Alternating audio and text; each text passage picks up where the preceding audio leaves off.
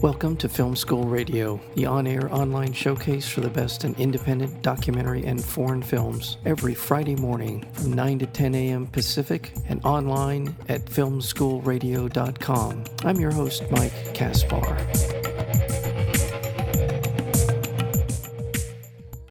The Lady in the Dale is a four-part documentary series from Emmy award-winning producers Mark and Jay Duplass. Directed by Nick Camieri as well as Zachary Drucker, it traces the audacious story of Elizabeth Carmichael, a larger-than-life entrepreneur who rose to prominence during the 1970s oil crisis with her promotion of a fuel-efficient three-wheeled car known as the Dale. At a time when the three big American automobile manufacturers ruled the road, Liz launched a futuristic vehicle that became an amazing media sensation, but her promotional zeal thrust her into a fierce public media scrutiny, which uncovered a web of mystery and suspicion about the car's technology and her own checkered past. Boy, this is a wonderful documentary series, and it'll be premiering on Sunday, January 31st on HBO, and subsequent episodes will be being screened on the Sundays after that in this four-part series. You can also stream this on HBO Max. In the meantime, we'll be talking to the co-directors of this film, The Lady in the Dale, and that would be Nick Camieri as well as Zachary Drucker. To both of you, welcome to Film School Radio. Thanks, man. Thank you so much for having us. You are so welcome. I thoroughly enjoyed this film. It is entertaining and it is informative, and it sort of takes me back to a time. I'm sorry to say I go back that far, but I do remember much of the this part of American history. I did not remember the Dale, so this was a little kind of a discovery for me. And Zachary, I'll start with you. How did you come upon this story, and what inspired you to want to make a four-part documentary series about it? I got a phone call from Jay Duplass a year and a half ago after he had partnered with Nick and the other producers attached to the project. And he said, have you ever heard of Liz Carmichael and the Dale? And as an enthusiast of trans history, as a person who's like deeply invested in learning the predecessors of trans paths, I was really surprised that I'd never heard of Liz. I think that was no accident. I think that her story was really lost in a lot of ways to the annals of time. I think that because she was so frequently characterized as a man masquerading as a woman, there was this kind of confusion around, was she really trans? Did she really live her life as a woman? Which of course she did. And it took, I think, this project to kind of correct that mischaracterization that had persisted for, her whole lifetime. And Nick has a much longer history with Liz Carmichael and the story that goes back a whole decade. Well, Nick, you as was mentioned, you were approached by the Duplass brothers, or how did it happen? How did this all unfold? Oh, so it was like 2011. I watched that 1989 Unsolved Mysteries episode, and that was the thing where I was like, I love like Unsolved Mysteries. I was watching it, and I was like, what the heck is this? And I was like, it blew my mind. I was like, what am I watching right now? I actually thought at one point Unsolved Mysteries was fake, because I was like, there's no way that this is real. I was dumbfounded by it. So when I started researching it, I couldn't find anything. To Zachary's point, I couldn't find anything. And of course, that just makes me dig deeper, because I'm like, those got to be answers, and I need to know what they are, and I need them immediately. So I just kept searching and searching and searching, and it took me about 4 years it took me about a year and a half, 2 years to put together just a treatment of like maybe 5 pages of what this is about. And I was like, that's enough for me. And to me, this was an underdog. To me, it was one of the greatest underdog stories of all time. I mean, this is like David versus Goliath. Like, I grew up on the Rocky movies. This was like a career criminal with their shot at redemption. Like, this mattered, and it mattered to me. It was, I've mentioned before, it's like, this is Rocky. This is the verdict. Like, the one thing that can change my life is, and to see Liz Carmichael as a career criminal say, I'm going to do everything in my power to legitimately create this car. And then, and then to get railroaded.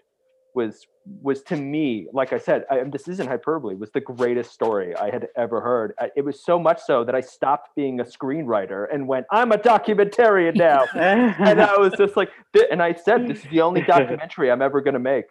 And I just went, I'm doing it. My friends were like baffled. They were like, why are you doing? Instead of sending them scripts, I was sending them footage I had shot.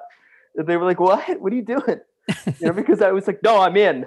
And I just kept shooting and shooting and shooting and everything I learned just made her life so much more incredible. I mean, it was a once in a lifetime character. I mean, it was just, everything was enlightening and thrilling. And I would laugh at the anecdotes and the things she would say and how she would do it was like so inventive and creative and thrilling. It was a real journey to go on. And I was never bored once, and I get bored so easily. And I just never was. I mean, she really was incredible. And that, to me, to make somebody stop what they're doing and pivot on a dime to basically almost change careers, to be like, I'm now being a documentarian, is like, I think is very telling to who Liz Carmichael is. That I think, she forces that in you. She wills you into action because that's who she is. By the way, did you mention The Verdict in that answer? I did. Oh my God. That's one of the great movies of all time. So, Sidney Lumet, man, incredible. Audacious is the word that comes to mind. Someone who, I love the way she started. Her life story before she got to the Dale is incredible. Yeah. It's hard to believe. That's the thing. It's hard to believe how long she was able to, essentially, her guile, her intelligence, her bravado. She really showed that you can go a long ways just on attitude and whatever you got in your back pocket, basically, right? Zachary, I mean, I don't know how much detail we want to, I don't know how much detail we want to get into, because I want people to watch this. This is, as Nick is talking about, such an amazing and surprising story. But what was your impression as you got into this story? I mean, I would say that, that trans and gender expansive people through time have had to create their own universes, because the world that we live in has, not much of a place for us. I mean, I think that we've had to claw space out where there has been none, and at great consequence. I feel like it's staggering sometimes to think about what Liz had to go through in order for me to be here right now, along with all of my predecessors. I mean, it has been hard earned, the moment of cultural legitimacy. One of the anecdotes that didn't make it into the film was Liz wanting to be on billboards, right? And it was a part of their advertising kind of strategy, was that they were going to put up a billboard of Liz, and here it is, 2021, and there are 10 billboards in Los Angeles with Liz Carmichael on them. And it's kind of this divine, confluence of things. And I think messengers on earth, Nick Camilleri, who were willing to pursue this story with such dedication and such investment over 10 years of your life. That's a long time. I think that there's such tremendous material and inspiration in these stories of resilience against all odds. Liz survived, and that in and of itself is miraculous.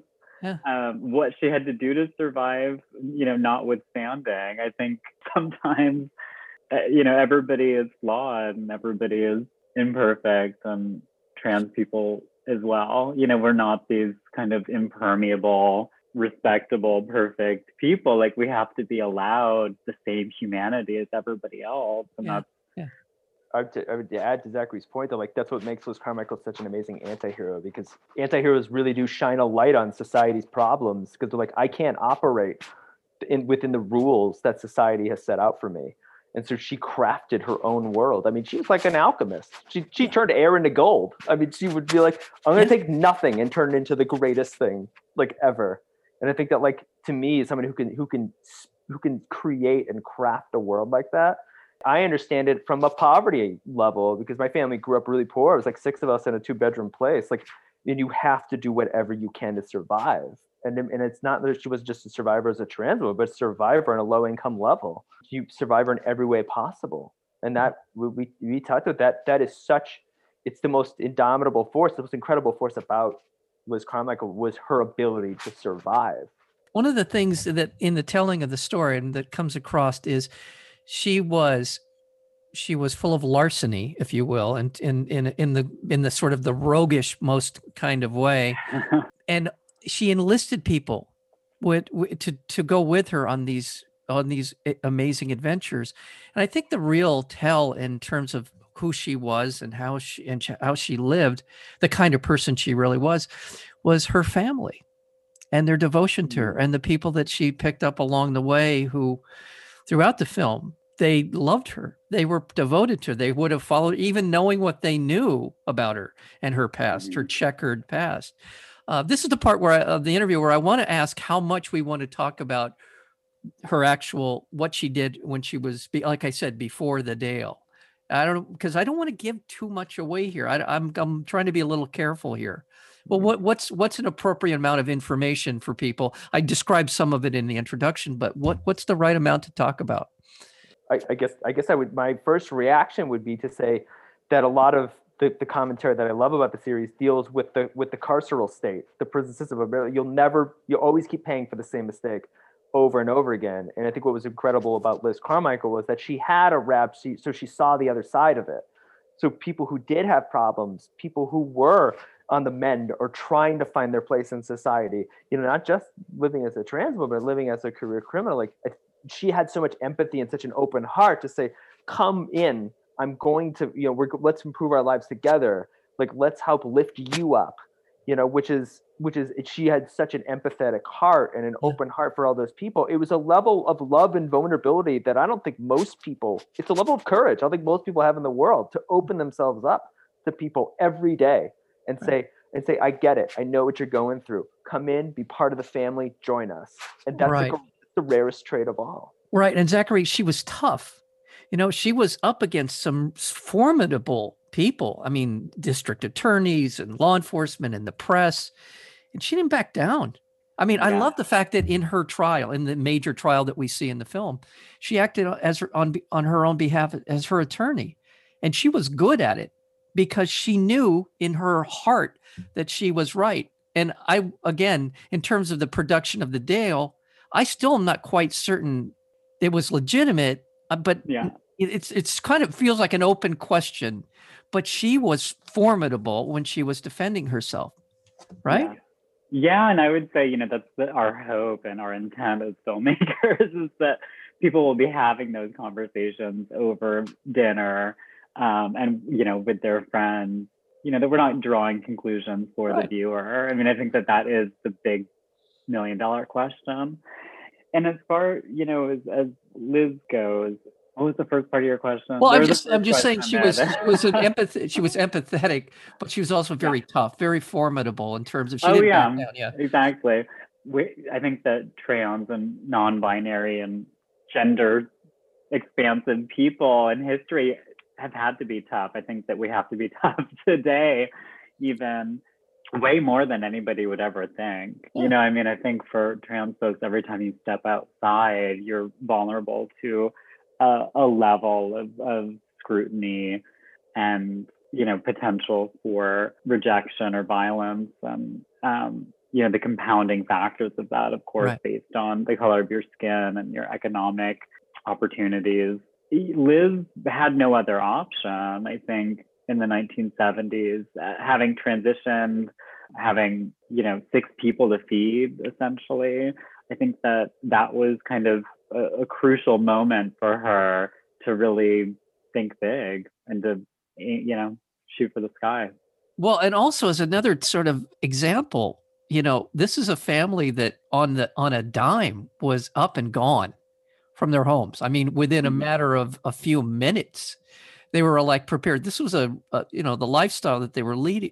I mean, no one in the family could have been disabused of what the cause of why they were leaving their homes every couple of months. But they were in on it because she is such this expansive personality, and she was loving and she cared about these people. And and they cared about her. And I will say, this is a documentary series that, while where it begins and where it ends are very different, in the sense of it was an emotional journey. By the time you get to the third and fourth episode of the series, I was completely emotionally invested in. I wanted to see her succeed. I wanted this to work out for her in whatever course the story took. And at the end, I was truly very bonded to her and her story by the end of it. And one of the other things about this series, which is very creative, is the way in which you told it with the animation. Whose idea was it to do it that way? Because it's so clever, it's funny, and it's one of those things. It's a sort of jarring thing at the beginning. It's sort of, but you get used to it. It becomes something that's really a strength of the documentary series.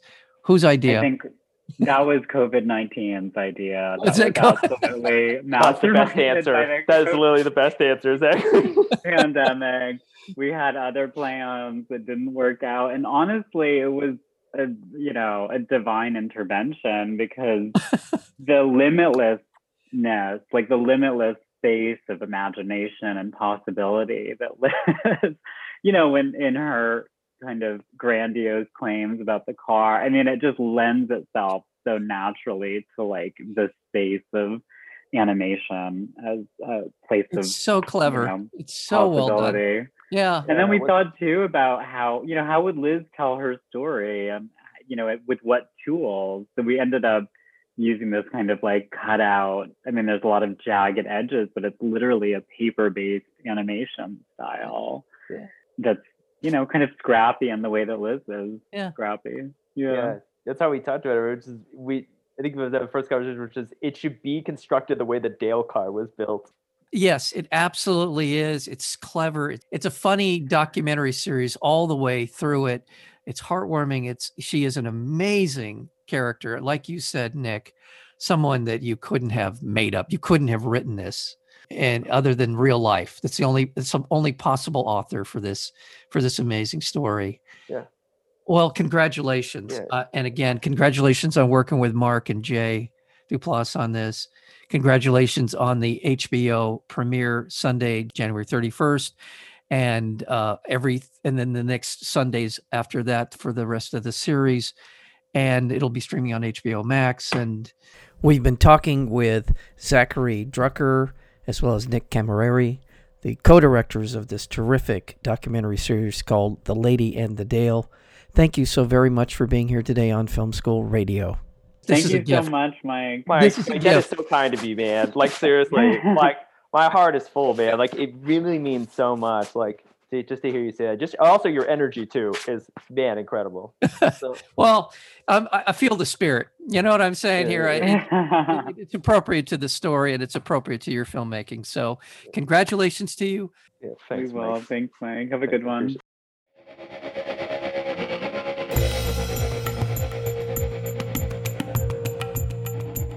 You've been listening to Film School Radio, the on-air online showcase for the best in independent documentary and foreign films. You can find out more about the program at filmschoolradio.com. I'm your host, Mike Kaspar. Thank you for tuning in, and we'll see you next week with another edition of Film School Radio.